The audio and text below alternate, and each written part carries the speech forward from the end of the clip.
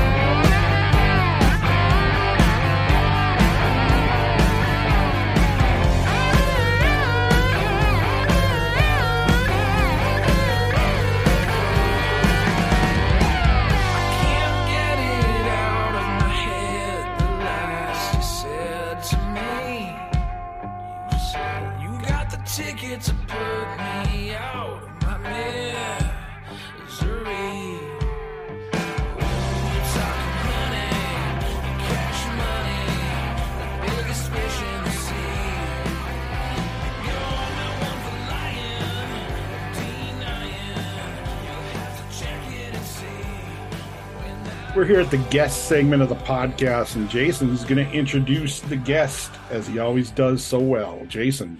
Yep, I'm very excited today to talk to a new artist, some brothers, and we verified they're brothers. So some brothers from California who are doing a really cool mix of blues, Southern rock, Americana, and dare I say, alternative rock.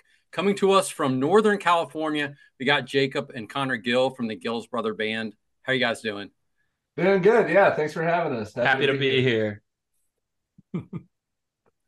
Just which one's Jacob and which one's Connor?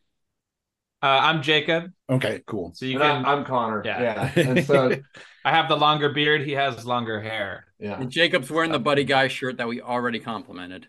Yes. Thank Yeah. you. Thank you. How's everything in Sonoma? It's good. Yeah. So we're both just hanging out. We've been recording some new songs for the last couple days at my house here, out by the Russian River. And just getting ready to have a good holiday. It's been a good couple of days.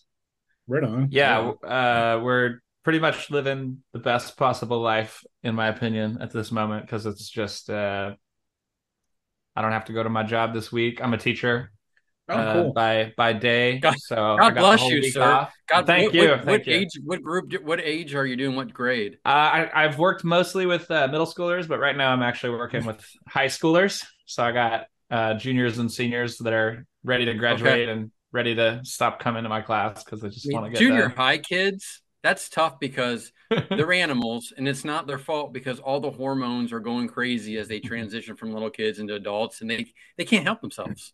Yeah, I like to think of middle school age human beings as like, they basically have this adult sized feelings coming in, but they haven't had as much practice with emotional regulation or executive functioning generally. I don't know. They're kind of like, it's kind of like, from what I've observed, it seems kind of like really big ideas, but also just like everything's still so fresh for them. And I mean, I'm only 28 years old and I'm still freaking out. So I don't know. It's hard. I'm 48. Tough, I'm yeah. 48 with 2 kids in college, and I still freak out. And I can't believe, one, I'm an adult, and 2, I have adult children. Like there are no rules or laws that govern. Like anybody can just have kids and raise them. Yeah. So like same severity of emotions, but 0 years of experience dealing with them. So it's fun. I like teaching middle school. I'm having a good time teaching high school right now. It's cool. And I'm not a music teacher, unfortunately, but I have a music elective right now, and I gotta say, we got some pretty promising young rockers training right now under the tutelage, and the kids are the future, man. They make great music. Are you seeing a renewed interest in kids playing instruments or rock music or even the guitar now? Because I know with social media, there's a lot of people on TikTok, Facebook, Instagram that kind of do all that. Are you seeing like that influence these kids? I don't know. It's hard for me to say if the interest is.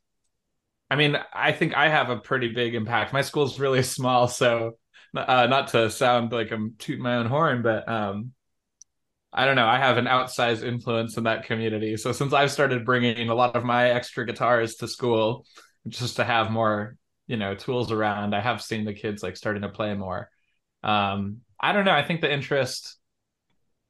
lot of the kids are interested in playing music, but it's hard for, at least in my students, what I've seen is like not a lot of them are making that extra step of like starting a band or like, playing together. They're kind of working on music, but in isolation. So I'm trying to help them like realize like we got this, this kid is good at this kid is good at this. Like, wow, you guys could actually really like make a band happen. But I don't know. I think that when you bring an instrument and like, when you have an instrument around, there's very few, I think, students who don't want to pick it up and do something with it. So I don't know. The more and more I'm like working with students, it kind of feels to me like, okay, if you have the tools around, like people are gonna figure out that you can use it to do something pretty cool. So I don't know. I think like at our school growing up, there was no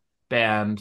There was a choir, and our choir teacher did a great job with that, but there was no real structure for us to like play a guitar or jam, and we didn't really have much of like a local music scene, at least not one that was very accessible at the time. So, and we were, I think, just maybe really persistent about wanting to get that done, and we had supportive parents, and there was a music store down the street, so it's not like we didn't have anything. But as far as like schools, I don't know. I wish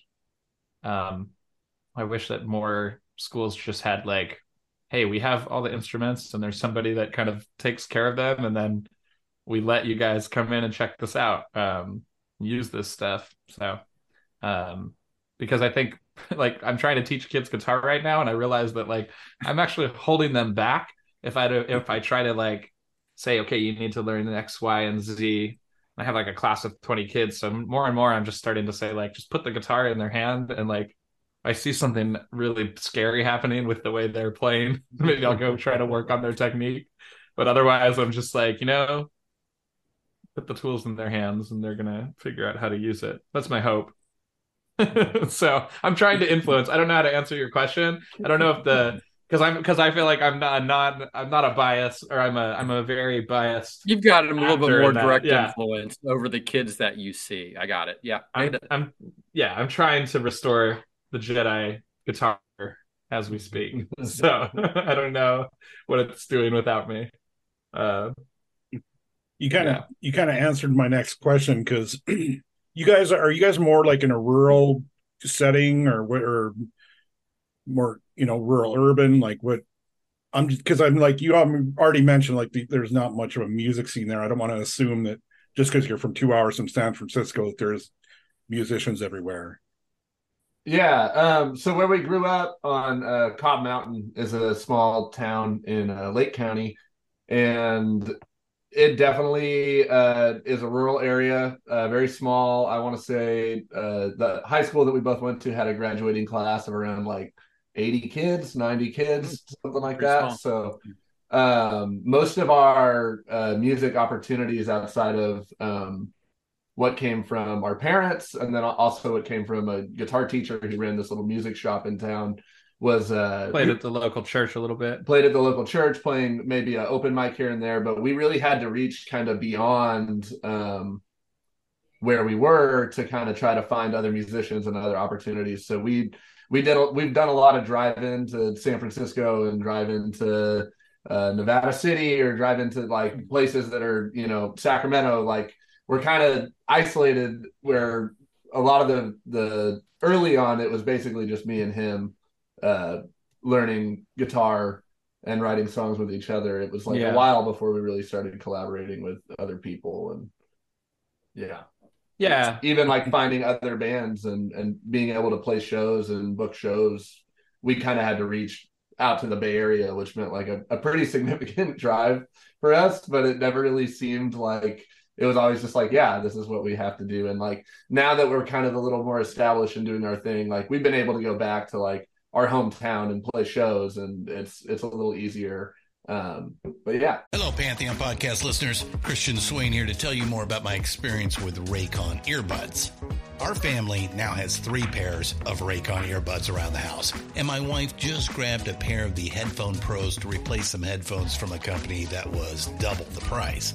And yes, she loves them. Now, if you haven't pulled the trigger on a pair of Raycons, or even if you have, but you're in the market for another pair because they're just that good, well, now is the time to check them out, because they just launched their upgraded model of the best-selling everyday earbuds. With Raycon's upgraded everyday earbuds, now you also get active noise cancellation, ergonomic design, and multi-point connectivity that lets you pair with 2 devices at once. New quick charge function, 3 customizable sound styles, plus awareness mode. Available in a variety of vibrant new colors to complement any and all skin tones. I even have a pair of earbuds in a cool green color.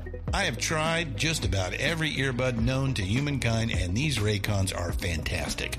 Seriously, if you've been wanting to check out Raycons, there truly is no better time. You're going to ask yourself why you didn't check them out sooner, and Raycon offers a 30-day happiness guarantee. So what are you waiting for? Go to buyraycon.com/Pantheon today to get 20% off your Raycon order, plus free shipping. That's right, you'll get 20% off and free shipping at buyraycon.com/Pantheon. buyraycon.com/Pantheon.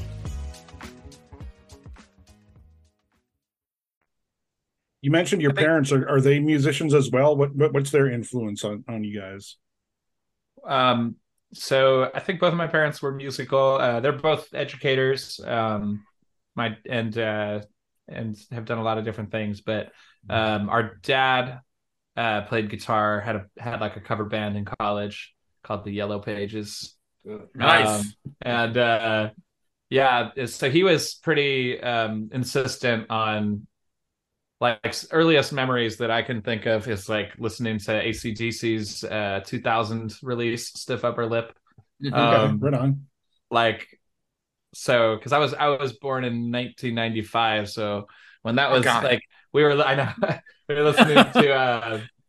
listening to a lot of AC/DC growing up, and other things too, other influences. But that was definitely a huge influence. And he's the reason there's guitars in the house. Like there was a Squire Strat and an Ibanez acoustic that were always kind of sitting in his office, and like we would pick it up and like be like, hey, like I think you do it like this. I'm not really sure. And like he'd play us some songs like every now and then. He had kind of like put it down when I think we were both born, and he had to focus on being a father. And then there was one day where he was like, hey, they're doing guitar lessons down at the little music shop. It was called Mark's Mountain Music, guy named Mark Smith. And he was like, is that something you guys would be interested in? Jake was like, right away, he's like, I'm into it. I was really into the idea of being like a blues harmonica player because I had this harmonica. Really? And I was like, this is going to be the ticket. And then I heard Jake come back after a week of guitar lessons. And I was like, he's just flying by me. Like, I was like, I got to get all I was playing at that time was like This Old Man. Yeah. Like This Old Man. And that you saw that, you're like, this is, he probably taught me like Home on the Range. I probably got like one, like maybe Smoke on the Water was introduced in the first week. I don't know, something like that. Then I was like, oh, I got to pick up guitar. And then I always kind of just became this like, like we've always worked together as a team, but it's also been competitive where it'd be like, I'd hear what was coming out of his bedroom. And then I'd be like, oh man, I got to practice. Or be like, that's really cool. I got to come up with something to beat that, So yeah. So it kind of sounds like just, you guys formed your own scene and own band just out of necessity because there wasn't a lot of other people doing what you did there. There's a longer history here too. I don't know. So when we were living in Lake County, which was a little bit further north, a little bit further removed from this, like sort of the city center. And when we were living out there, I was like 14 and we had been playing for just like a couple of years, playing and taking lessons. But there was a band in our town called the Lost Boys, and they had a manager, and they were like, there was a venue actually in Lake County for like bigger like acts to come through, like Nickelback and Kelly Clarkson would come and play. Kiss went and played at that venue. It was a resort. So, bands would play in San Francisco, and then they'd go up to Clear Lake and they'd play at this little resort, and people would get cabins and stay for the weekend. So there was that sounds kind of fun. Kind of vacation. It was awesome. Economy, and it ended up first big concerts there. Yeah. Like we would hear, sorry, I'm blanking right now. We just saw a lot of really big concerts there, big for our area. Poison. Yeah, I saw Poison. Nice. There we go. I saw Sebastian Bach solo. Dude can sing, man. I saw him before COVID, and he was crushing it. Yeah, it was awesome. We were supposed to see Styx and Dokken and REO Speedwagon there, but the stage fell apart 20 seconds into Dokken's set. It was too much awesome for the. It was too much rocking. Yeah, exactly. Too much rocking with Dokken. Too much rocking with Dokken. It was too much, and then so the whole. Did they break the chains? They did. They broke the chains. The whole lighting structure fell, and then they cut the whole show. But so you played in the Lost Boys for a few years. Oh yeah, it was. If I may circle back. So yeah. So try to stay on the narrative here. So there was a guy who worked there. His name was Greg, and he was sort of managing this band of guys who were a little bit older than me. A couple of years older than me, but in high school and stuff. And their guitar player, who we actually were just hanging out with last night because he's our good friend now. But their guitar player Gary was going off to college, so they needed a new guitar player, and so they reached out to me. And then I started playing with them, and then eventually that band broke up, and Connor joined. And so when we were in that band, there was like a manager, there was no music scene really in our county. Like we were just this band that was like kind of had a guy was trying to put some money behind us. We did a lot of like we'd go play county fair gigs, or we'd go play at like even like playing at like a high school or something. Like he would set up these gigs and we'd go travel out. And we opened for Eddie Money. We did open for Eddie Money. Oh my God. Yeah. That band, which was pretty phenomenal. So coming out of that, after that band broke up, that was when me and Connor were kind of like, okay, now we're kind of, I don't know what at the time, like maybe closer to 18. You were probably like 16 or 17 and I was like 20. Yeah. And then that's when we kind of said, all right, like now how are we gonna go about doing this, on our own? Like what if we started our own band? Not one that was kind of assembled almost from this manager who like kind of was really trying to make this idea of like a youthful band from Lake County happen, which, we thank him for that. It was some interesting opportunities for sure came out of that. And then I started going to college, and so did he at community college in Berkeley. And so then we're like living right out there in the thick of it. And then that's when we kind of started our own, band for the, sort of the first time where we were like, all right, we're kind of able to like, be responsible enough to have a band, I guess. And well, it was all there in front of us. It was like we moved to Berkeley. We were young. There was a bunch of music going on. There was a lot of like energy in this like kind of like punk rock scene. And then 924 Gilman. At 924 Gilman. So we kind of ended up playing in these different punk bands and alternative rock bands for a couple of years.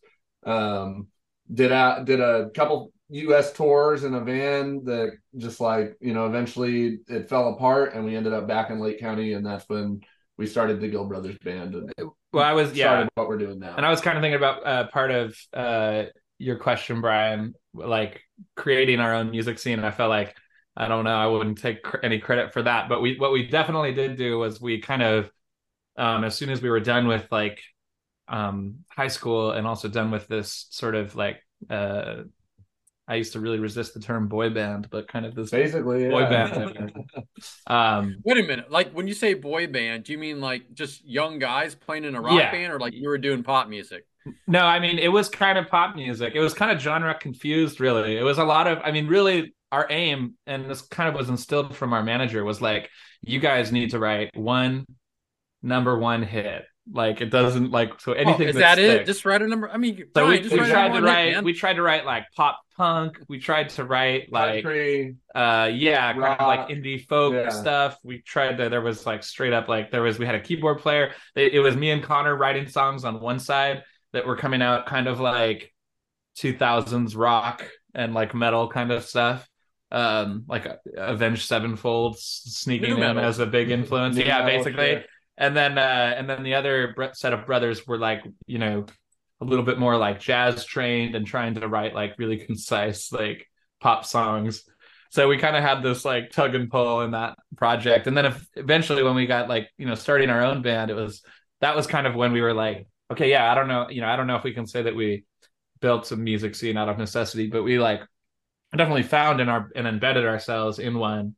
Out in the Bay Area. And then we eventually started, we got an apartment out there for a while that was like 4 musicians. So it had this like sort of sound studio room.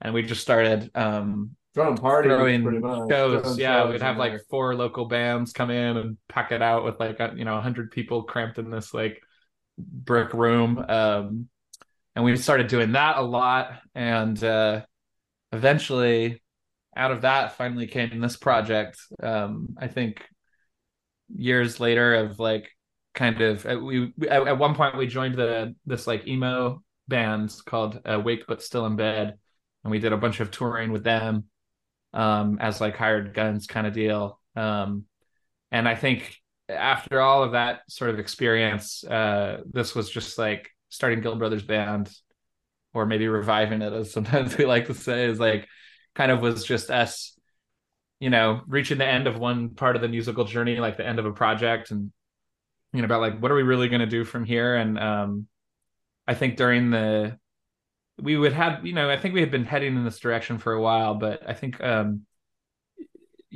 sort of during the peak of the COVID pandemic, we had a lot of maybe more time to kind of think about what we're going to do, because we stopped playing shows, we stopped having practices. I think at that time we left a band that we were in and we had done some like US tours that we had booked ourselves and like been trying to grind it out on the road, and but we were feeling this sort of urge to creatively do something different, and also kind of our lives were just progressing and trying to figure out how to make our life work and how to like be sustainable. And I started teaching middle school, and you were going to college, I think. And so I don't know, at some point I think we just kind of looked at each other and we're like, man, we keep joining bands or starting bands to try to like kind of fit into this music scene. Like when we went out into the Bay Area, I think we kind of look at the lay of the landscape and we're kind of like, well, let's make our like 90s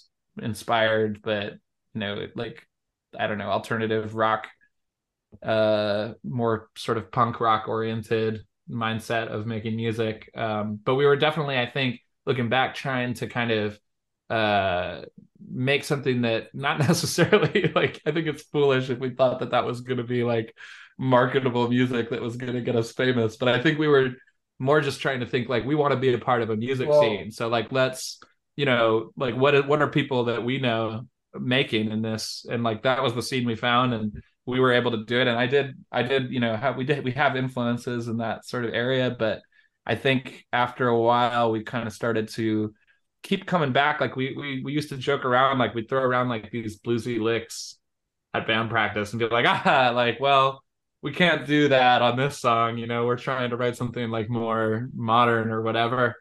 But I think eventually we were just like unable to escape that, like this kind of music that we're making right now, or whatever we want to call it, is like we were always trying to make something like this, but just didn't really maybe feel like empowered to do it, or I don't know. But now we're really, I mean, after all the things we've gotten to do throughout the years, just being able to like work on these songs and work on new music with this band and this vision has been very fulfilling. So and we seem to do okay. Like we played a show with some of our old friends in San Francisco recently, and it was a bunch of bands that were doing this kind of like math rock emo style, like stuff that we would have used to play with many, many years ago. And we just showed up as we were with this band, and like we're the only band on the bill that sounds like that. But we're just like, we seem to be accepted for it in those scenes, and still. So, Brian, what does math rock mean? Do you know that term? I've heard it. Yeah, Dillinger. Is it more like prog rock, like proggy? Yeah, like time changes and all that. Okay. Odd time signatures and very technical guitars, and yeah. So before we move forward, I got to know if there's some details into how you end up opening for Eddie Money.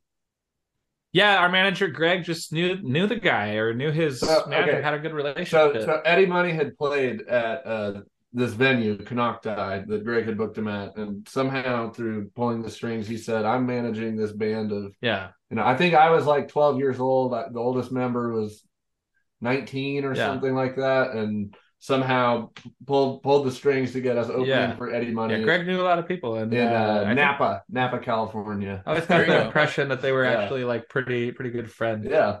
So I think it was like, hey, buddy, help me out, or help out, this band I'm working with.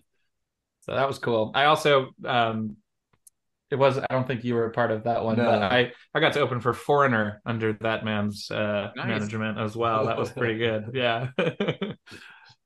Now getting back on track, I'm very taken with your story. Like, you guys, talking about going in the van and touring out in the US, and I can only imagine what's that like. I mean, for one thing, it's like you guys started that when you were young, which is a great move, and it's got to be exciting, but at the same time, what kind of character building does that give you guys if you're sleeping on floors and driving overnight and eating convenience store food and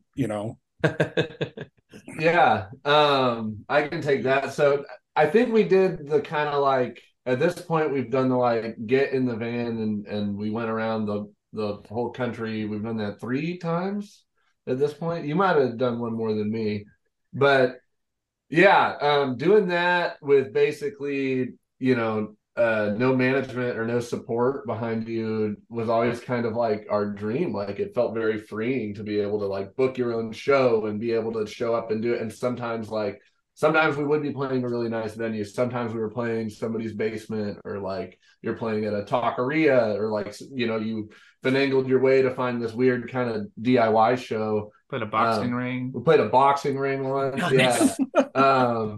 And like, so definitely some of those nights where it goes really well, it's like, it's very empowering and it feels good to be like, we did this and we can do this ourselves. And then, I've also had nights where it's like, we didn't have somewhere to stay and I'm sleeping on like the floorboard of the van while everybody else is crammed up on the bench seats. Or it's like, we get done with the show and we're like, we don't have somewhere to stay. Let's just drive to the next city and go to a rest stop and wait for the next one. So I feel like those experiences, at least for me, and doing it in like a support role where like, I was playing bass or I'm playing guitar for somebody else's band, for somebody else's project, kind of trying to make their vision come alive.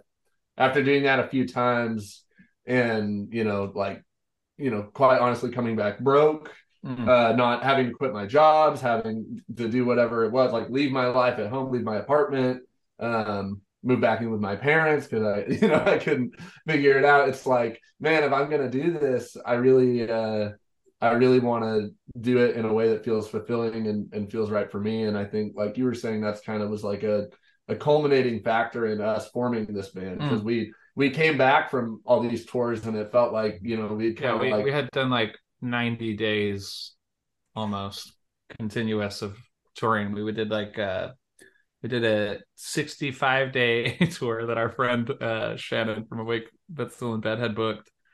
And then we did like another 3 or 4 weeks with our other band, Slumped. Right after that. It was a lot of days we were out that year, and we came back and it was just like, it felt like we put so much energy into it, and it was like, I'm really thankful for those experiences, because now when we go out and we go play shows, like we got it dialed in, it's like we're gonna, we started cooking on the propane stove on the road to save money. That's one thing we did. Yeah. We started camping on the road to save money. We'd get a campsite or find somewhere free that we can do that. We get a little more resourceful. And now that like me and Jake kind of get to steer the ship a little bit more, and logistically we're behind the planning, it's like we can build that in. Like we're going to spend 2 days in Humboldt County and camp. We haven't gone with this project. We haven't done anything, we haven't left the West Coast yet.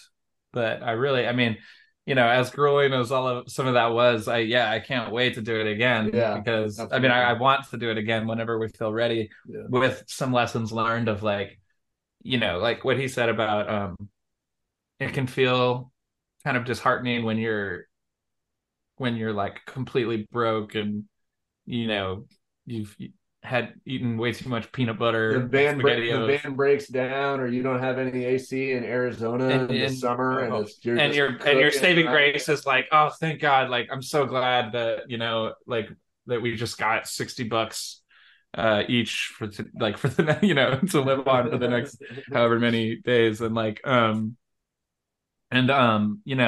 so that can be a little, definitely. I think at this point now, a couple of years later, I'm like, I don't want that kind of financial insecurity, because one other thing I never really did going out on the road was like actually, having a plan behind it. It was more just like things are going to work out. And so now as I get a little older and I'm like, well, damn, it would really be good to have, some money saved and things like that. And also just recognizing, I'm getting way sidetracked, because what I really wanted to say was when you said like, putting your own soul and wallet on the line, like for someone else's dream, even if it's like your dream is to play music, but if it's not really like your heart and soul, your project, your songs, your vision or whatever, it can feel a little bit like you start to question, like, is this really what I want? And so I think for us to do that too, it's important for us to like recognize having that experience that like, oh, we're going to take our band on the road. Like, we want to make sure that they're getting paid like a per diem, the same amount every day. Like, no matter how successful we are or not financially, everyone needs to have, the basics of what they need to just like, take care of themselves on the road, but also to not be sabotaging their return from the road, because the tour can't last forever, because you cannot eat SpaghettiOs and convenience store food only for that long. We ate so much Taco Bell that like it took me years to like want to go back to that place. So I think as we gear up to do it again, starting to think more in the terms of like, all right, so this tour is not like a make or break it operation for us. We need to just be ready to lose money, because it's more of like an investment, I guess. So thinking ahead and thinking like, well, what is everybody going to need to make this work? And we should, now that I'm like teaching and stuff, but working more, it's like, okay, then maybe we can save up the money to make sure that everyone gets paid like a good amount of money, even if we have a bad night, actually, and we have a good, nice place to stay. Like, if we don't have something lined up with a friend, like, yeah, we can, get the hotel or the Airbnb so that we're actually comfortable when we do this. Because definitely takes a physical toll, and it's like important to recognize and, I don't know, reward that. I think if you're going to say, hey, come and support my dream, by viewing my rhythm section, because that's an amazing job. But I think we have to recognize that, like, it's more work than that too. I don't know. People need to be fairly paid. Musicians need to be fairly paid, and it's pretty hard if you're trying to do it at a level smaller than like an arena tour or something. I don't know. I think. From the outside looking in, like, I have to compliment you guys again, because at a young age you're realizing there is a business part of all this, and you did that other stuff when you were younger and got that, had that experience, and now you're here where you're at with the business. That's so cool to see. So when you guys decide we're the Gill Brothers, we're doing this, are there already songs that have been written, and your sound, is that just natural, or do you go, let's try this style or that style, or is it just you guys plug in and that's what it sounds like? And is that when songs come after that, or were there kind of, ideas already kind of floating in your head song wise? Yeah. I can share on that. I feel like when we first started writing for the album that we did last year, we had already had some kind of ideas in the background floating around. Yeah, it was a slow cook, but it was definitely interesting trying to figure it out, because we recorded that album, just the two of us, because we were in lockdown. We were both living in a wood shop on our parents' property, and we kind of looked at each other and were like, this is the time right now, is because this is the only chance that we have to have a couple weeks to sit down and only work on this. But I feel like, even when we were playing in the like alternative rock bands, the punk rock bands, we always kind of had this thing where it's like, oh, but like, I love the Drive-By Truckers. I love Jason Isbell. This music is in my heart. I love the Outlaws. I love AC/DC. I love classic rock and country and blues. And that had always kind of been our roots and like our training as guitarists even. Yeah. So we had always kind of talked about like, man, do you want to do like a country rock project? And I think it just kind of took us some time to get there, where we had some experience and some knowledge, and it was like, now it feels right to kind of put it out there and brand it as our name. And it was a mix of both. We took old, in terms of the record that we have out right now, it's a self-titled Gill Brothers Band record. Yeah. That album was a mixture of new songs that we wrote during that time and basically recorded directly. Like, that was kind of the process, where it's like, okay, we're doing the alt country band, or the whatever we want to call it. We're doing the rock band, and we're gonna and so it was like some songs just kind of came out of that, kind of burst of inspiration. But we also reworked old songs that you had written, Sure. songs that you had written that had kind of been conceptualized as this kind of, true to our influences rock project that kind of existed in our minds, but while we're still busy trying to do a bunch of other things. And then, when we finally had the time and space for it, it was kind of like, oh, let's look back through. We combed through like some of your old recordings.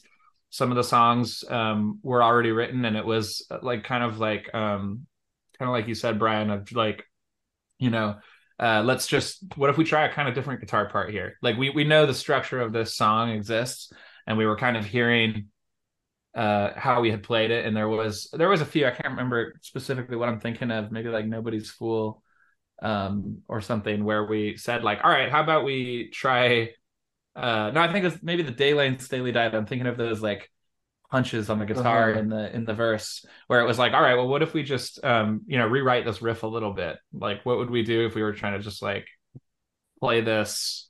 I think part of it was like getting not afraid of playing an open guitar chord and just saying, this is actually badass. This is not like, I'm not like failing to innovate as a guitar player if we just like play the riffs that feel good to play. I think we spent a lot of time prior to that in our musical lives, like almost trying to contort and think like, okay, what can I do that's like cool, unique, different, impressive. And I feel like for this album, it was kind of just, what do we take these song ideas we have floating around and just try to like make them as, sort of honest to what we are as guitar players, what feels good and easy for, what feels natural for us to play, I should say. And like, what if we were just going to go into this with like no worries about how it's going to be perceived, and just like lay down the best guitar parts, the best songs that we can make. So I think, yeah, it was kind of a mixture of looking back through old stuff and seeing how you could rework it. But I think that process too also just makes you want to write more songs when you start to realize like, oh man, that song I wrote is pretty good. Like, what if we just played it a little bit different?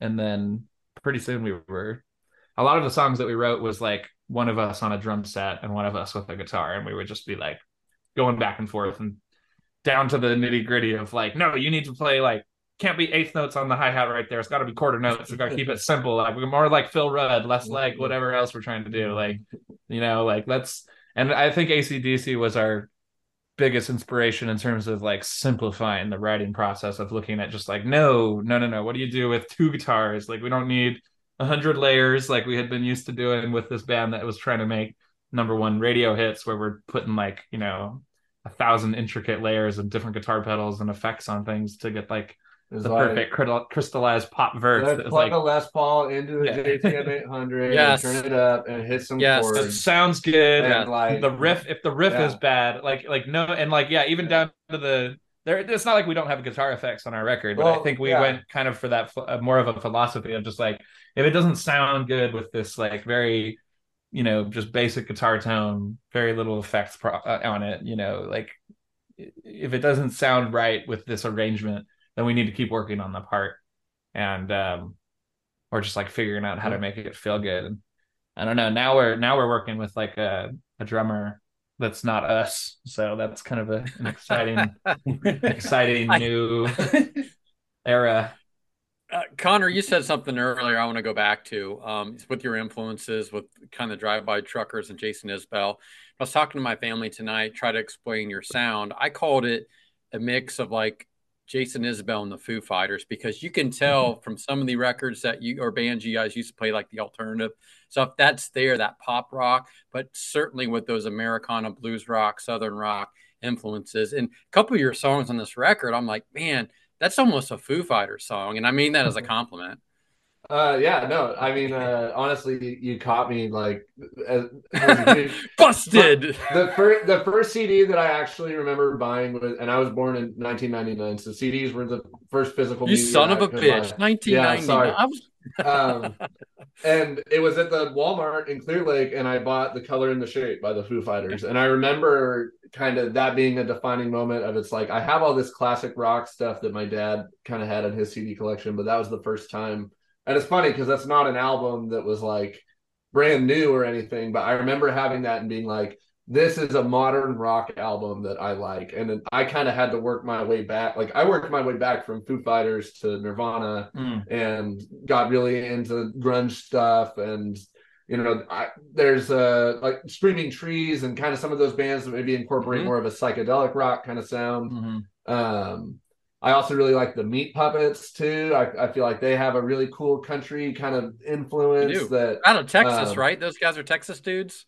Yeah, and like very early to that kind of 90s alternative rock movement. So I've always kind of loved all that stuff. I got to go see Dinosaur Jr. play. Been a big fan of Jay Mascis, and like they've always been self-described as like ear bleeding country or something like that. So, and it's like, if you can kind of like peel back some, it's like, wow, it's like, you know, a bunch of fuzzy guitars and crazy effects, and it's turned to like an insane volume. But it's like, you hear it and it's like, yeah, he is playing country licks, and like there is a lot of that kind of folk Americana influence in the songwriting there. So I've always, you know, especially as like a rock band in 2023, you know, I'm trying to write stuff that still has a modern sound. Like, I don't want it to necessarily come off as like a retro rock kind of thing. And I think there's a lot of bands that do that kind of recreation of like, we're doing 70s arena style rock, and this is what it's going to be like, which is badass, which is amazing. But I appreciate you saying that, because I've always thought that Dave Grohl's really interesting songwriter and has a really interesting. We've seen the Foo Fighters at least twice. Twice, and actually, I got to see them. I got in for free to see them at Bottle Rock, and that was the second it was time. my first like big concert post COVID, which was like just totally awesome and just like emotional experience of like, I didn't think I was going to do this again, and now everybody's here and we're all singing My Hero together. So it's cool. It's Foo Fighters are an interesting band too, because Dave Grohl, coming from being a drummer, has a very unique guitar playing style and singing. But then you got somebody like Chris Shiflett, who's an incredible guitar player that does country rock stuff on his own. And you kind of mix those things together. And I was pleasantly surprised listening to your record, because I watched a lot of your live clips first, and then I listened to the record and I was like, wow, like this is a bit different, a bit unexpected, but in a good way. Thank you. Yeah, appreciate saying that. So there was I wanted to ask you guys, there's always like a you know, there can be a stereotype of brothers in rock and roll, and they're supposed to butt heads and all that, but I'm not getting that vibe from you guys. Like, are there times where, you know, I mean, maybe this is too personal, but are there times where do you guys just have like a respectful kind of thing worked out? If there's ever like tension, you kind of like go space. We have a system. Got it. We have a system. Actually, here's what I'll say. We've been, like I said, I'm on break right now, and so we've been working nonstop, basically, on music for like 4 days, and we haven't had a single argument. Yeah, it's been good. So it's been a good. I kind of feel like there's something to be said for that, you know, when you're not just. I think we have a lot of the short answer is we argue in a very intense way at times. But you know, actually the song Rock About It on our record is about that. So we wrote that as sort of as like our ode to working through arguments for the sake of chasing our shared rock and roll dream. And there's another song that we're working on right now for whatever our next release is, that's also about just, you know, conflicts with your siblings. So we definitely have gotten a lot better at working through it, but we do have a system, and we forget the system sometimes. So we'll have a pretty, you know, intense Well, and then you remember after the fact, hey, we came up with a system for this, and the system was. Do you want to tell them what the system was? Yeah, our friend Evan, he plays in a band called O Lonesome Anna, and we were doing some Great band shows with him, and he came up to me and he was like, "Hey, every time you and Jake argue," and he hands me a 50-cent piece. He says, "You flip this, and just decide who wins." Yeah. So you flip it heads, tails, and hey, you win. You win the argument. Okay. Yeah. And then you move on. Wow. Yeah. Cool. But honestly, we haven't used that system. Like it's untested still. But it exists. We need to. It can get stressful, especially where we are right now. You know, Jacob lives about an hour away from me. Yeah. He's like pretty close, but he lives on a bunch of windy mountain roads, and it's like logistically for us to make it happen, for us to get to like our show in San Francisco on a Wednesday night, there's a lot of moving pieces. Yeah. And so it can get a little intense, but another really good thing that kind of erases that tension is just like playing a show and like playing music with you. And like most of the time, if we're able to just disconnect, it's like, hey, just go out there and do the thing. It's like, it seems pretty silly, whatever, you know, we were fighting about. Yeah. It's oftentimes, you know, that's another lesson learned from touring, is realizing that, like, you know, just when you're in proximity with another person, my theory anyways, is just if you're in close proximity with another person, you know, many times, often, like, you're going to get irritated, you're going to have conflict. And I think for us, we have enough, you know, we're siblings, so that trust goes pretty deep, I think. So that means we can be like very honest with each other, which means that we can get into really heated disagreements. But also, I think like lesson from touring, it's like, you know, oh shoot, like, man, this I tend to feel a lot more pissed off when I'm, you know, hungry or sore or, you know, not feeling well because I drank too much last night at the show or whatever. So I think as we've gotten older too, it's been easier to recognize when like, oh, like we're having a fight, and it's like, dude, well, that's because we got up and we're supposed to be there at this, you know, show, or we're gonna get to the studio at a certain time today, and we got up and none of us have eaten breakfast, so you know, no more talking until we take care of that, because you know, so yeah, I think we've gotten, you know, just like hopefully when people work together for many years. And that, you know, that's what I feel like we try to do, is just get better at recognizing those like moments or those things that set you up for failure when it comes to just getting along. We usually don't disagree on anything huge. Though we do disagree. Yeah, we talk about it, we rock about it. Yeah, that's what we do. Well, I certainly sense like a respect that you know, that overshadows everything else, and maybe some of the business-esque stuff that you guys are doing. There's a partnership there too and stuff.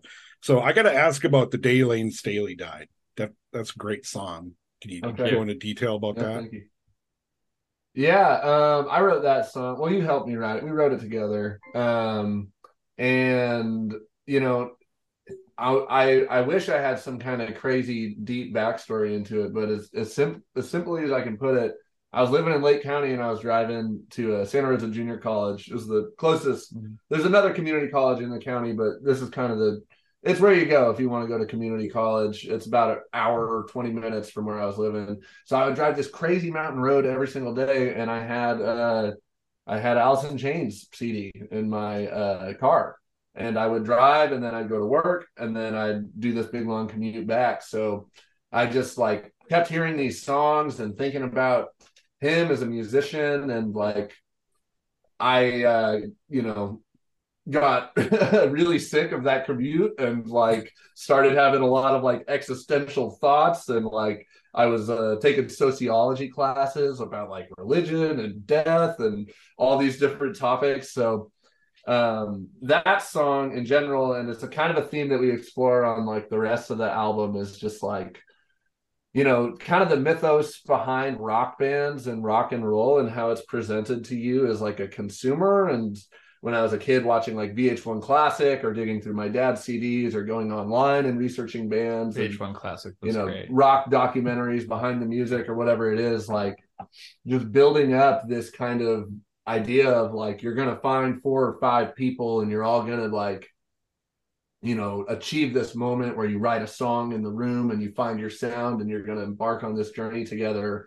After kind of going through that motion a couple times, like I think I became a little disillusioned with it, and I kind of had fun with exploring that in songwriting, especially like writing rock music, because there's a lot of tragedy and there's a lot of heartbreak, and like that can happen on a grand scale of like an incredibly famous band, incredibly talented people, and struggling with mental health and losing a member of your band. Like, fortunately, that's never happened to me, but it's such like a heartbreaking idea of going through that kind of loss because of how intense those relationships are when you're playing music with people and you're in a band. And I think that song is just kind of exploring like my own realization of like, I'm in this, like I'm in bands and I'm doing this and these are my experiences, and kind of holding those up to the like the pictures of what I thought being in a band was supposed to be like as a kid, I guess is the best way I could describe that song. Yeah. Well, I mean, it's so unique because you talk about like the ACD influence and the simple rock, but you have like a cerebral kind of thing that plays into it as well that seems to work well. Thank you. Yeah.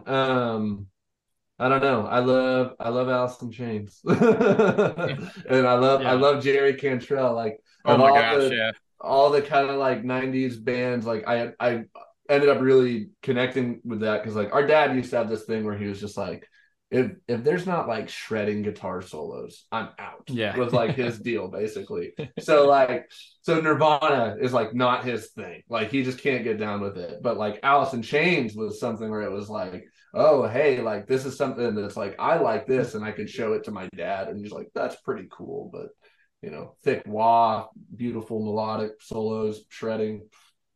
Well, his backing vocals for Alice in Chains isn't Alice in Chains without Jerry Cantrell's background vocals. Oh, absolutely. Yeah, I totally agree. And he has a bunch of great solo work too. And he does. Great songwriter. And yeah, the harmonies in that band too, honestly, is like very inspiring to like, I feel like listening to Alice in Chains as a kid kind of taught me how to write vocal harmonies. I feel like, because it's just so prominent in the mix and important to that sound.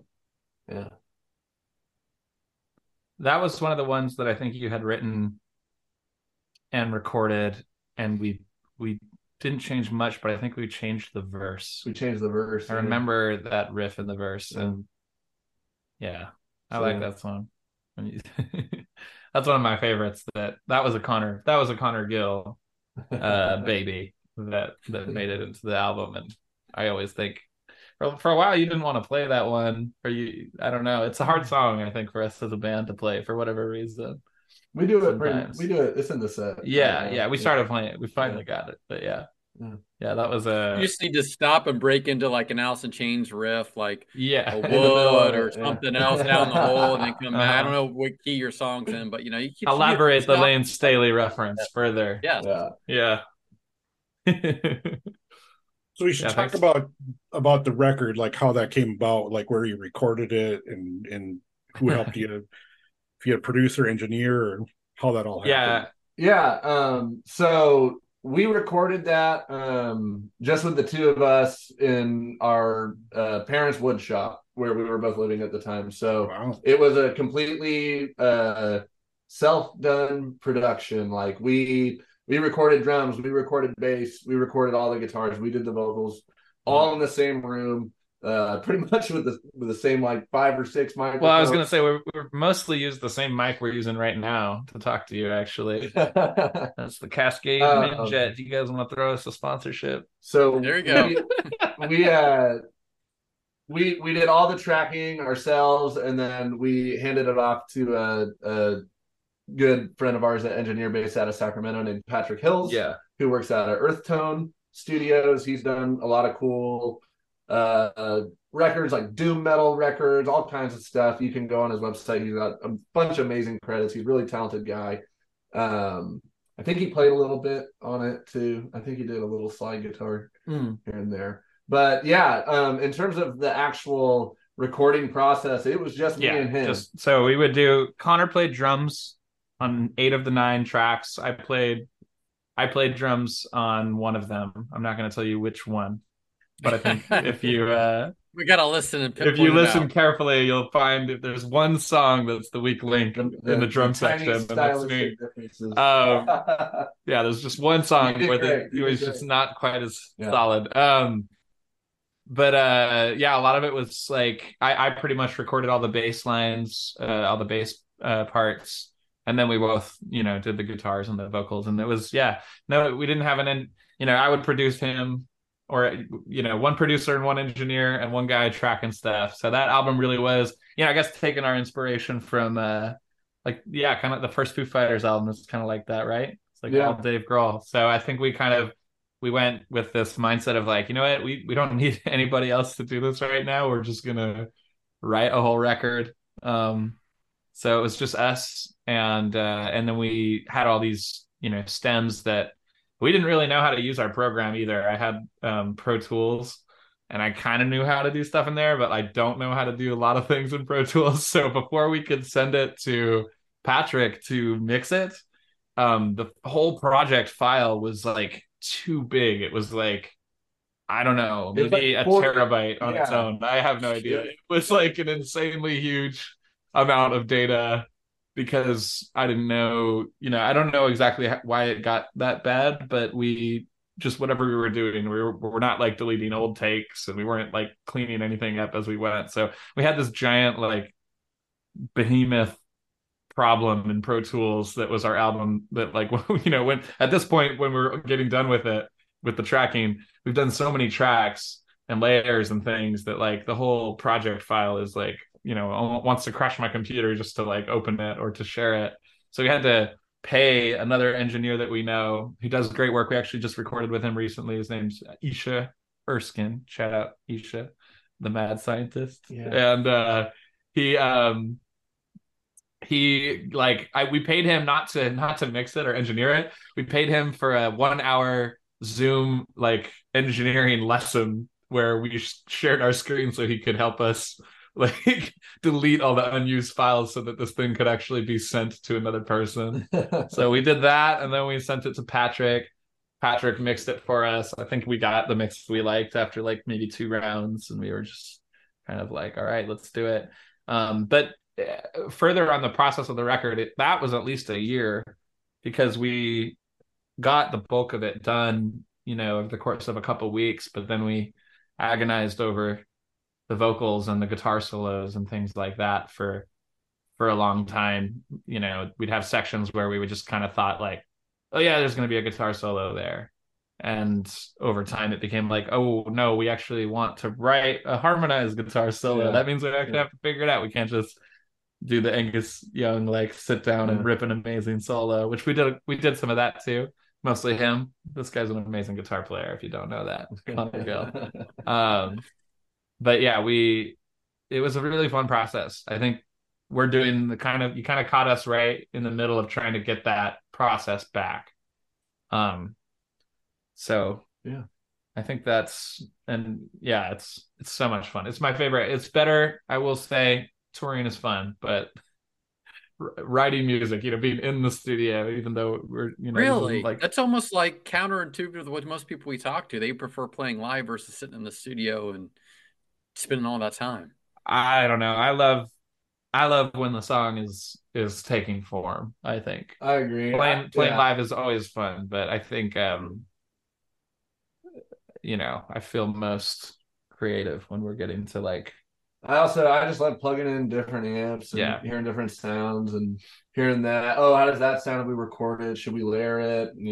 Should we put an acoustic guitar on this? It's like, we did this record and we were pretty much, confined to the tools that we had, but I'm looking forward to, as we start to do more, it's like, and we've worked in other studios, it's like, oh, they have a 12-string guitar. Yeah. That's cool. We got some that, or we have one song that's almost about done that we did at a separate session. We had our friend come in and do some pedal steel on it.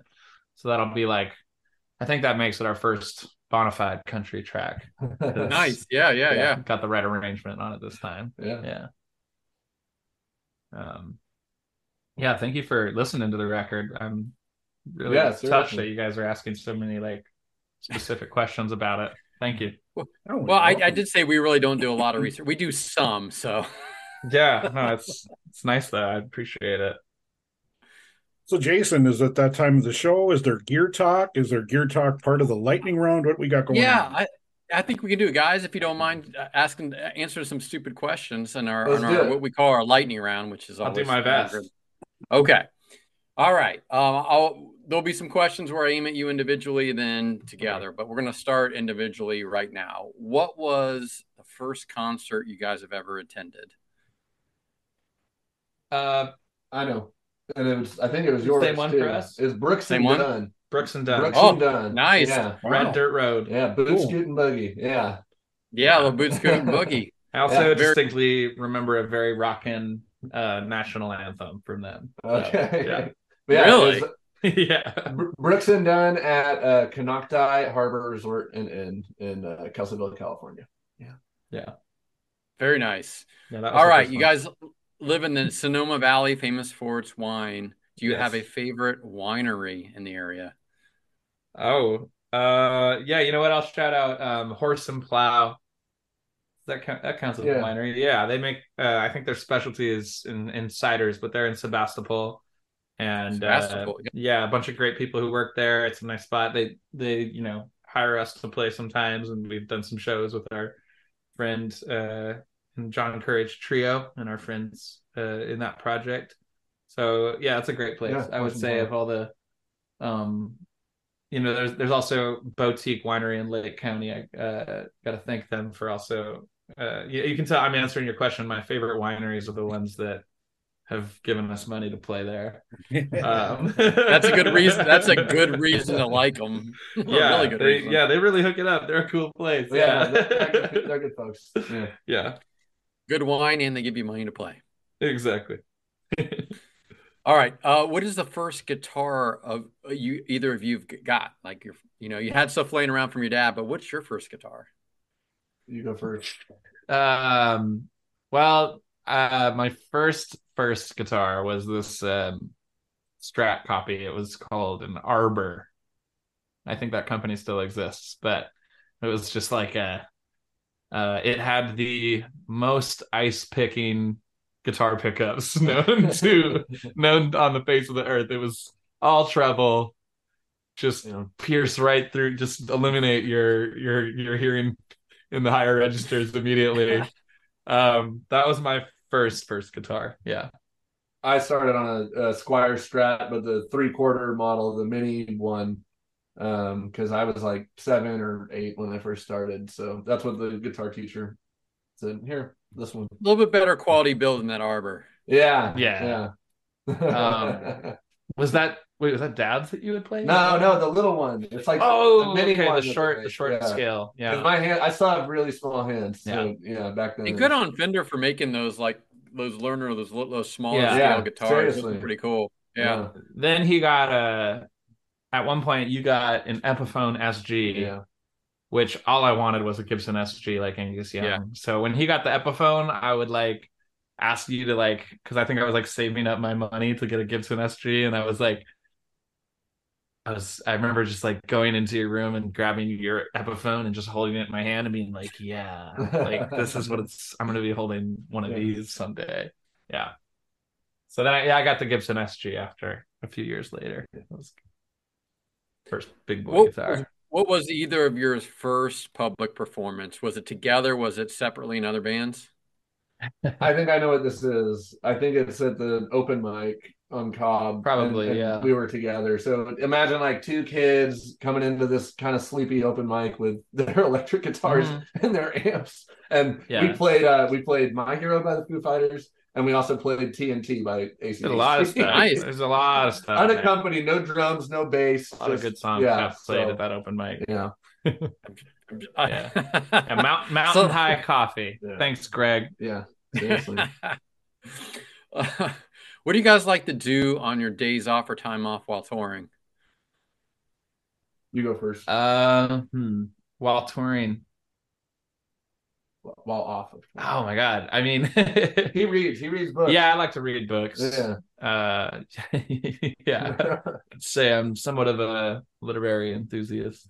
I don't know. I usually like there's this cool website called Atlas Obscura, and you can find random things to do. So I've had fun. Like when I think back, good memories on tour is like when we were like in, I think in Huntsville, Alabama. So you go on Atlas Obscura, you look up Huntsville, Alabama, and it's like, oh, there's a haunted kids playground, and you're like, all right. So then you just go on a walk. I like exploring the towns that we're staying in. Usually, like I want to, if we're traveling, it's like I want to see something that I'm not going to see anywhere else. But yeah, that's probably what I like to do. Go on a hike, find some cool nature thing to see nearby, or maybe read a book. Yeah. Or practice. Connor, what do you Probably do? should be practicing. Let's see. I work on cars. I got an El Camino that I'd like to work on. You can't work on that. Oh, one. an El Camino. Yeah, 68 El Camino. You don't take the El Camino project You with you said on they the road. were not on tour. Oh. They're not on tour. Oh, I misunderstood. No, I said when you're on tour, but I'm into this El Camino thing. Yeah. Yeah, I also like to read. But No, you don't. yeah. No. You're a car guy. You like cars? I like cars. I like cars. I work on guitar amplifiers. I do some Yeah. part-time amp tech work and stuff at home. I like watching Tube, TV. solid state. What do you work on? Both? Tube stuff mainly. Yeah. Yeah. I've been lucky enough to kind of be taken under the wing of our local amp tech here, and he's kind of been showing me the ropes. And then I also build some amps for a small company called Jet City Amplification. That's based out of Santa Rosa. So yeah, I like to work with tools and work with my hands and build stuff. So we got the guy that reads and is, the literary guy, and then we got the guy that builds stuff with his hand. That's a good partnership. Yeah. So who writes most of the song lyrics then? Our process is kind of like we both will write songs and sort of bring them to the table. And the songs that don't have, there's a couple I feel like we haven't done this as much recently, but on the record that we have out on the self-titled, there's a couple songs like, Ain't How It Ends, I think was a collaboration. Like we kind of had the music ironed out and we just sat down and kind of got into it. Like, what if we had this song where we're kind of just like, rattling off facets of modern society. And so then like we kind of, brainstorm around a concept. And when we wrote Rest in Peace, almost I was say you said Rust in Peace. I know. That song? I know. We wrote that together because he sings the chorus, I sing the verses, and it was like this call and response kind of narrative. So there's a couple. It really depends. Sometimes just the other day, a song that I thought was done. I came up on the mic and I was like, I sang the line. We stopped it and I'm like, I hate this line. Like I've been singing this. We've been playing this new song live, and I'm like, I really don't like this line that I have for it. And he helped me come up with another one. So we kind of bounce ideas, but a lot of the times one of us, I don't know. I want to say it's about 50-50 in terms of, we both tend to, if he writes a song and shows me some cool new song, I'm like, whoa, are we allowed to swear on this podcast, you guys? Absolutely. As much as you can. Well, thank you. If he brings a cool song to me, I've gotten in trouble on public radio for this. So when he brings a song to me that's cool, kind of makes me think like, well, fuck you, man. Like it's like still that competition element. It's like, fuck you for writing that kick-ass song. Now I have to go home and like try to figure out something good to say. I gotta find some inspiration now. So I think kind of puts the fire. I like to double check. I like to check my work with you, and I feel like we're always kind of editing each other. Where it's like, well, does that actually sound cool? And it's like, no, man, come on, do this instead. Or, back and forth. Or it does sound cool. Like he'll send me a song, and then it's like, I keep hearing. I'm listening to the demo, and I'm thinking like, oh, this song is amazing, but there's this one thing that's like bugging me about the transition. Like this section going into this other section, or like I'm not hearing you know, there's this really catchy part, but you only did it like one time, and like, oh no, I need to hear you do that like, you know, several times. Sure. So Yeah. we'll like, you know, kind of engineer the other person or produce the other person's song a little bit, and sometimes it ends up being more collaborative, but sometimes it's more like I don't know. Yeah, it'll kind of go across the spectrum. Completed songs brought to the table, or sometimes it's just we just recorded something today that we have no lyrics for it, but it came out of sort of a jam session between us, and we have this sort of structure, and we have like multiple sections to the song, but the lyrics are kind of just up in the air. So I think it's kind of like, well, it's a race. Yeah, whoever gets to it first, whoever comes up with a good idea first is gonna get that one. So it's gonna be fight over Thanksgiving turkey tomorrow. Yeah. Well, since we are doing this the day before Thanksgiving, let's do some Thanksgiving oriented questions. So, okay, what is your favorite side dish? Oh, it was Granny's cranberries. Yeah, I was gonna say just a bowl of cranberries. Yeah, but a specific. It's kind of a cranberry relish situation. I don't know. It's not like I've had some cranberry sauce that is, I think, maybe more sweet and also more like jelly-like. But our grandma makes this just like cranberries, apples, and oranges, and it's just chopped up. So it's kind of got this delicious. Is she European heritage? Yes. No? Yeah. I'm not sure whereabouts for our grandma, but yeah. Yeah, I don't know. That's probably my favorite thing at Thanksgiving for sure. Yeah. Connor, what's your favorite side dish at Thanksgiving? It's either that or honestly, I like mashed potatoes and gravy. Can't go wrong with that. Yeah. Mashed sweet potatoes. Oh, see, I'm not the white potato, but I love the sweet potatoes all day long. Yeah, sweet potatoes are very good. Looking forward to it. Are you guys white meat or dark meat, or does it matter? It doesn't matter for me. Yeah. Yeah, whatever I can get my hands on. I didn't eat meat for years. I didn't eat any meat, and then I started eating meat again, and now I'm just like, man, I want to try every kind of meat. Like I missed out on a bunch of stuff. Like I want to try it all now. Yeah, I think probably though I would go with the white meat over the dark meat, but not because I have any kind of independent preference. Just drilled into my mind from my mother telling me that was the right kind to eat for many years. So I mean, turkey breast is great, but also like a drumstick or even wings. I think the drumstick usually goes. I think I stopped getting that. Like I feel like I used to have first pick on that, but now there's younger kids than me in the family, so they always get the drumstick for some reason, ceremonially. That's right. It's you got to do that to pass on and become a man at some point. Yeah, exactly. Yeah. All right, type of pie. What's the best type of pie at Thanksgiving or dessert? Pie or dessert? Apple pie.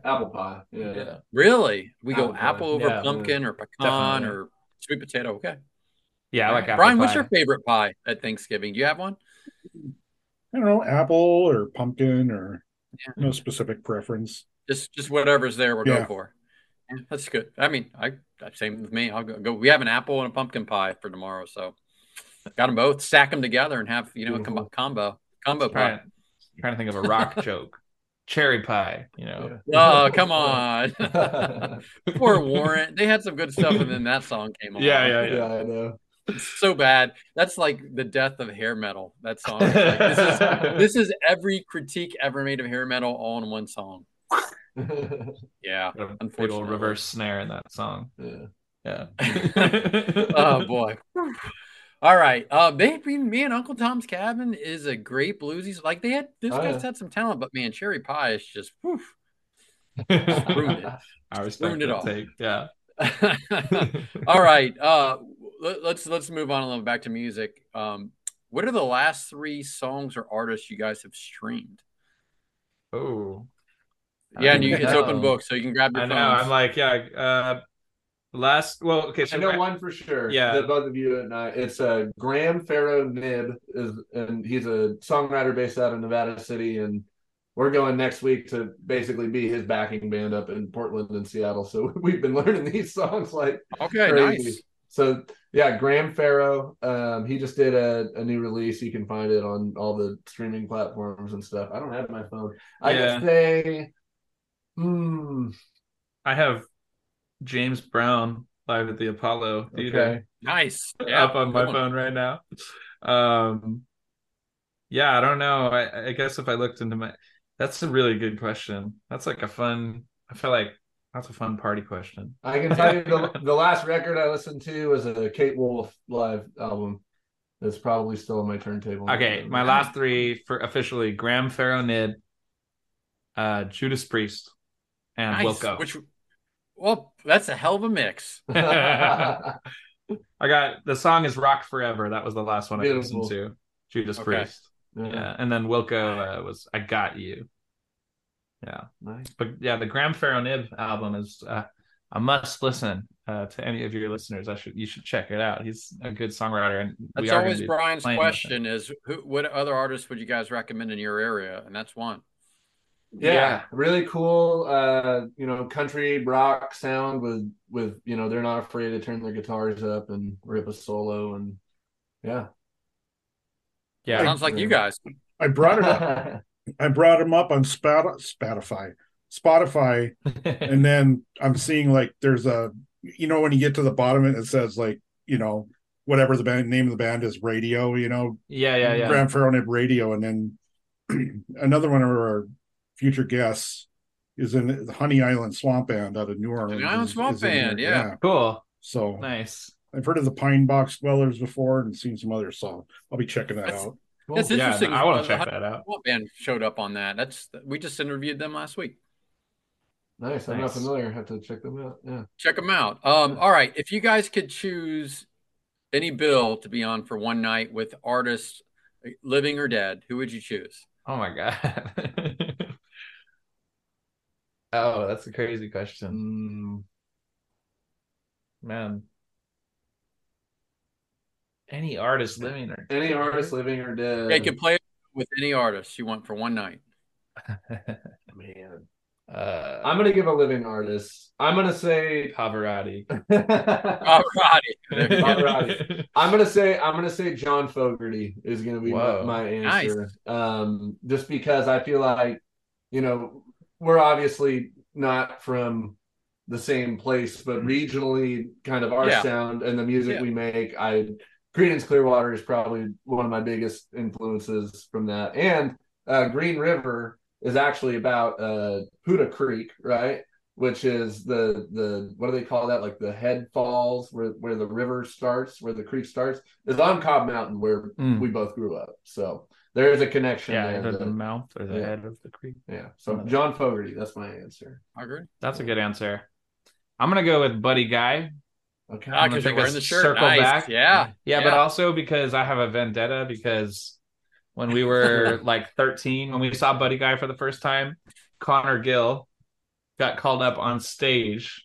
So Buddy Guy comes out into the crowd with his guitar and he's like going up to everyone and like having them like strum the strings while he plays, his blues licks, doing his crowd participation thing, which I don't think any guitar player does that better than Buddy Guy. No way. But he runs out into the crowd and he goes up to Connor and Connor goes like, I don't know, I think Buddy Guy's trying to say like, here, do this with your hand, and he goes, I play guitar.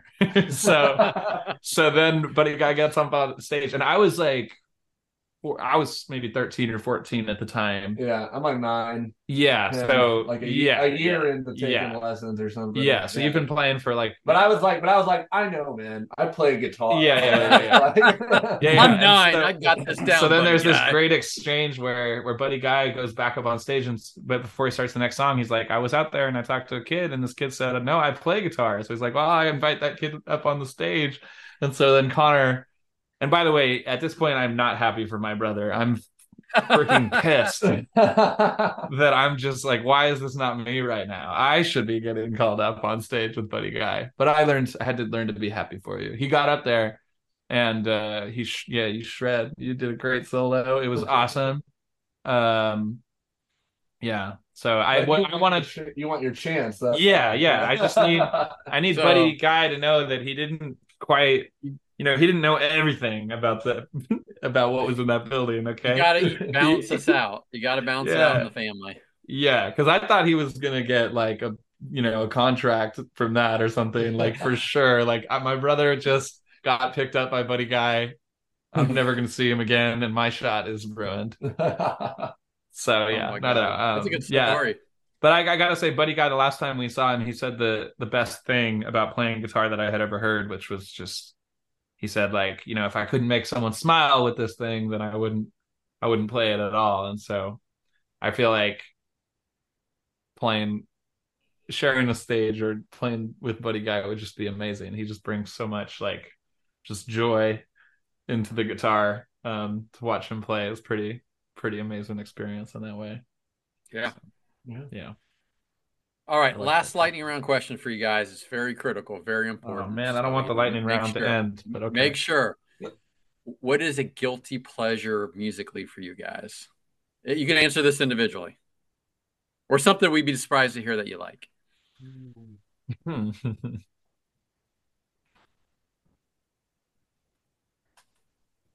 You go first.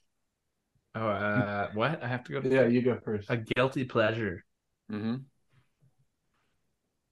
Like for me, we do a Blues and Southern Rock podcast, but I'll listen to Belinda Carlisle all day, every day.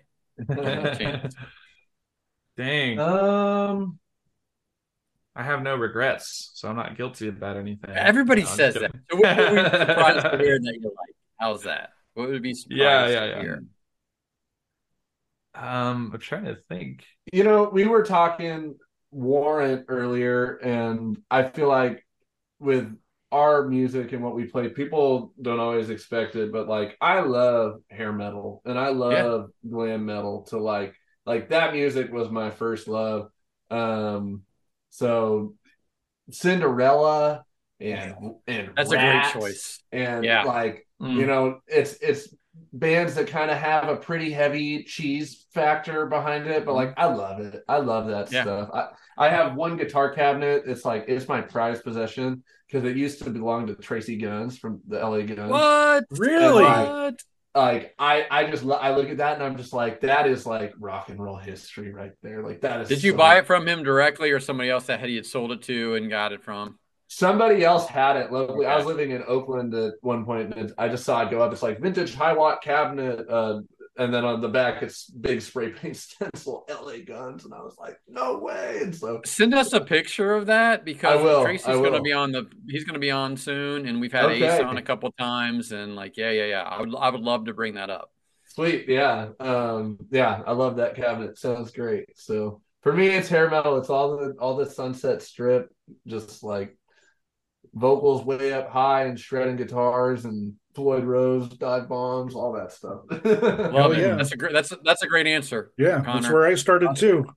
Yep, that's where we all start. Jacob, it's gonna be hard to top that. What do you got? I know. I don't know what to say. I'm just gonna say you can't top that. So I can't. No pressure. No pressure.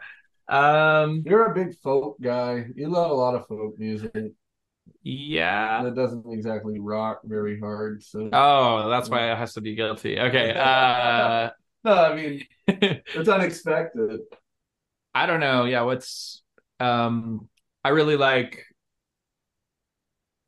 I don't know. Have you guys heard of Blaze Foley? Oh. Okay. Maybe I'll just throw that one out there as a good music recommendation too, because I don't know. Okay, but wait, I want to start over. My guilty pleasure, I was going to say whatever that, I don't know what it's even called. That Doja Cat album that Avalon was sharing. Yeah, exactly. Doja Cat. All right. That's my guilty pleasure. Yeah. All right.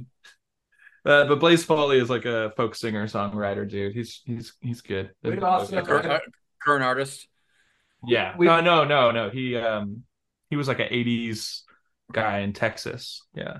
I feel like we would talk to our first concert was Brooks and Dunn, and I feel like you and I both have a heavy dose of like pop country and early 2000s kind of Like Okay, early Taylor Swift and like Rascal Flatts and like anything that kind of had like a twangy sound but delivered a solid pop song. That gets a thumbs up. I'm for sorry. me My too, my so. obvious answer, the one I'm avoiding this whole time, is just I don't even I'm You're like too guilty. I'm offended Talking around it. I'm offended that I would consider this a guilty pleasure. So I'm offended at myself. But Avenged Sevenfold, that was like my favorite band in high school. It's like one of the only bands that I have like followed with an obsessive level of fandom. And it's the only band where, they just put out a new album like this year, and like it doesn't matter what's happening. It's probably one of the few bands where I still have like it doesn't matter. Anything else that I do today doesn't matter because this album came out, so I'm gonna listen to it. Nice. So I love that band, and I think a lot of folks, think they're corny or whatever, but I have to give them credit for just, awe-inspiring, blistering fast lead guitar work. That band was a big influence on me in high school. I have no problem with that choice. Do you, Brian? Yeah. I do not have any problem with that. Oh, hell yeah. So you guys are cool. Well, we're totally cool. we say so ourselves. All right, guys. Thanks for getting on, Jacob and Connor. Where do our listeners go to find out more about your music? What's happening with tours, merch, any of that good stuff? Where do you direct us? The best place for us at this point in time is, Facebook, Guild Brothers Band. Instagram is at Guild Brothers Band. We have YouTube. You can subscribe to our channel there, Guild Brothers Band. All the streaming platforms. Yeah, Apple we're on Music, Spotify, iTunes. Yeah. Oh, what is it called? Apple Music now. Apple Music. Spotify, Apple Music, Amazon. Amazon. We got a Bandcamp website you can go to. You can support us directly there on Bandcamp. Yeah, you can buy your stuff, pay money for it. Yeah, that's a good we're trying to get better. We're going to be putting merch up on that soon, someday, and I think it'll just be that's one thing. That's the next step. GuildBrothersBand.com. Keep your eyes peeled. But yeah, for the most part, I think on the streaming platforms and Instagram is probably where we're best at sharing information most consistently. Yeah. So yeah. If you give us a follow, we're going to be putting out new music sometime next year.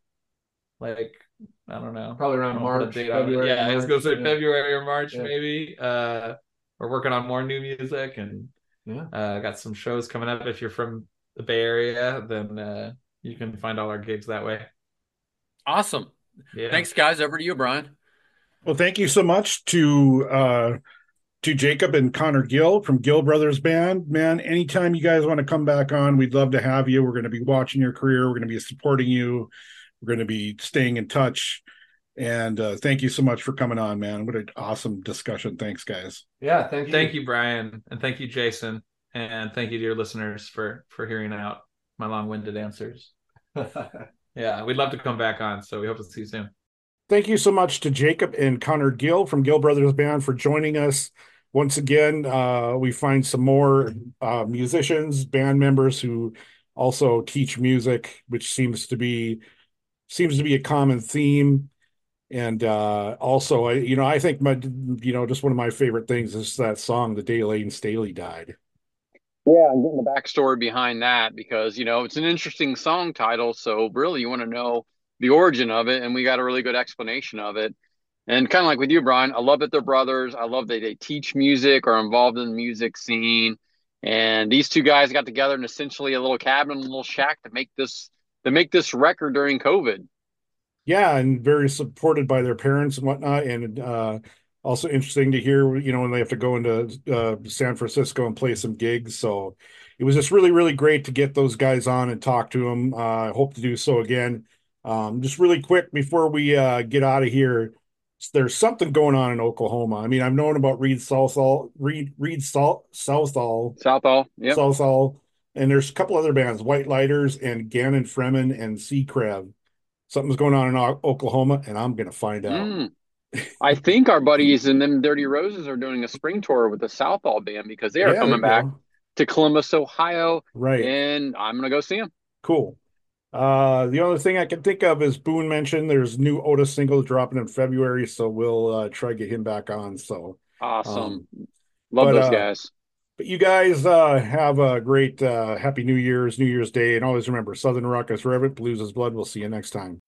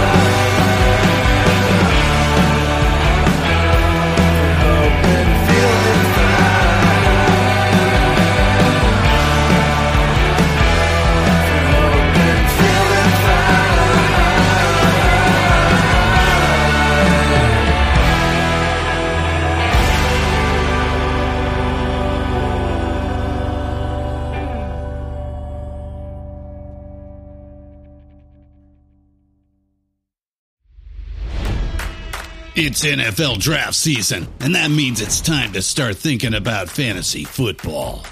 FantasyPoints.com features industry-leading experts and prognosticators using proprietary hand-charted data to help you score more fantasy points. FantasyPoints.com is the place to go for whatever kind of fantasy football you play. Whether you play fantasy football, daily fantasy sports, or do a little bit of everything, Fantasy Points has the meticulously researched content to guide you to victory. And why wait for the fall? Fantasy Points also covers the new spring football league, the UFL. Join the guru, John Hansen, Scott Barrett, Joe Dolan, and other massive names in the fantasy football universe with an exclusive offer. Use code Pantheon for 15% off any Fantasy Points package, including the all-in package with access to every article, tool, and data nugget that Fantasy Points has to offer. That's fantasypoints.com and code Pantheon for 15% off at Fantasy Points. Fantasypoints.com, code Pantheon. Score more fantasy points.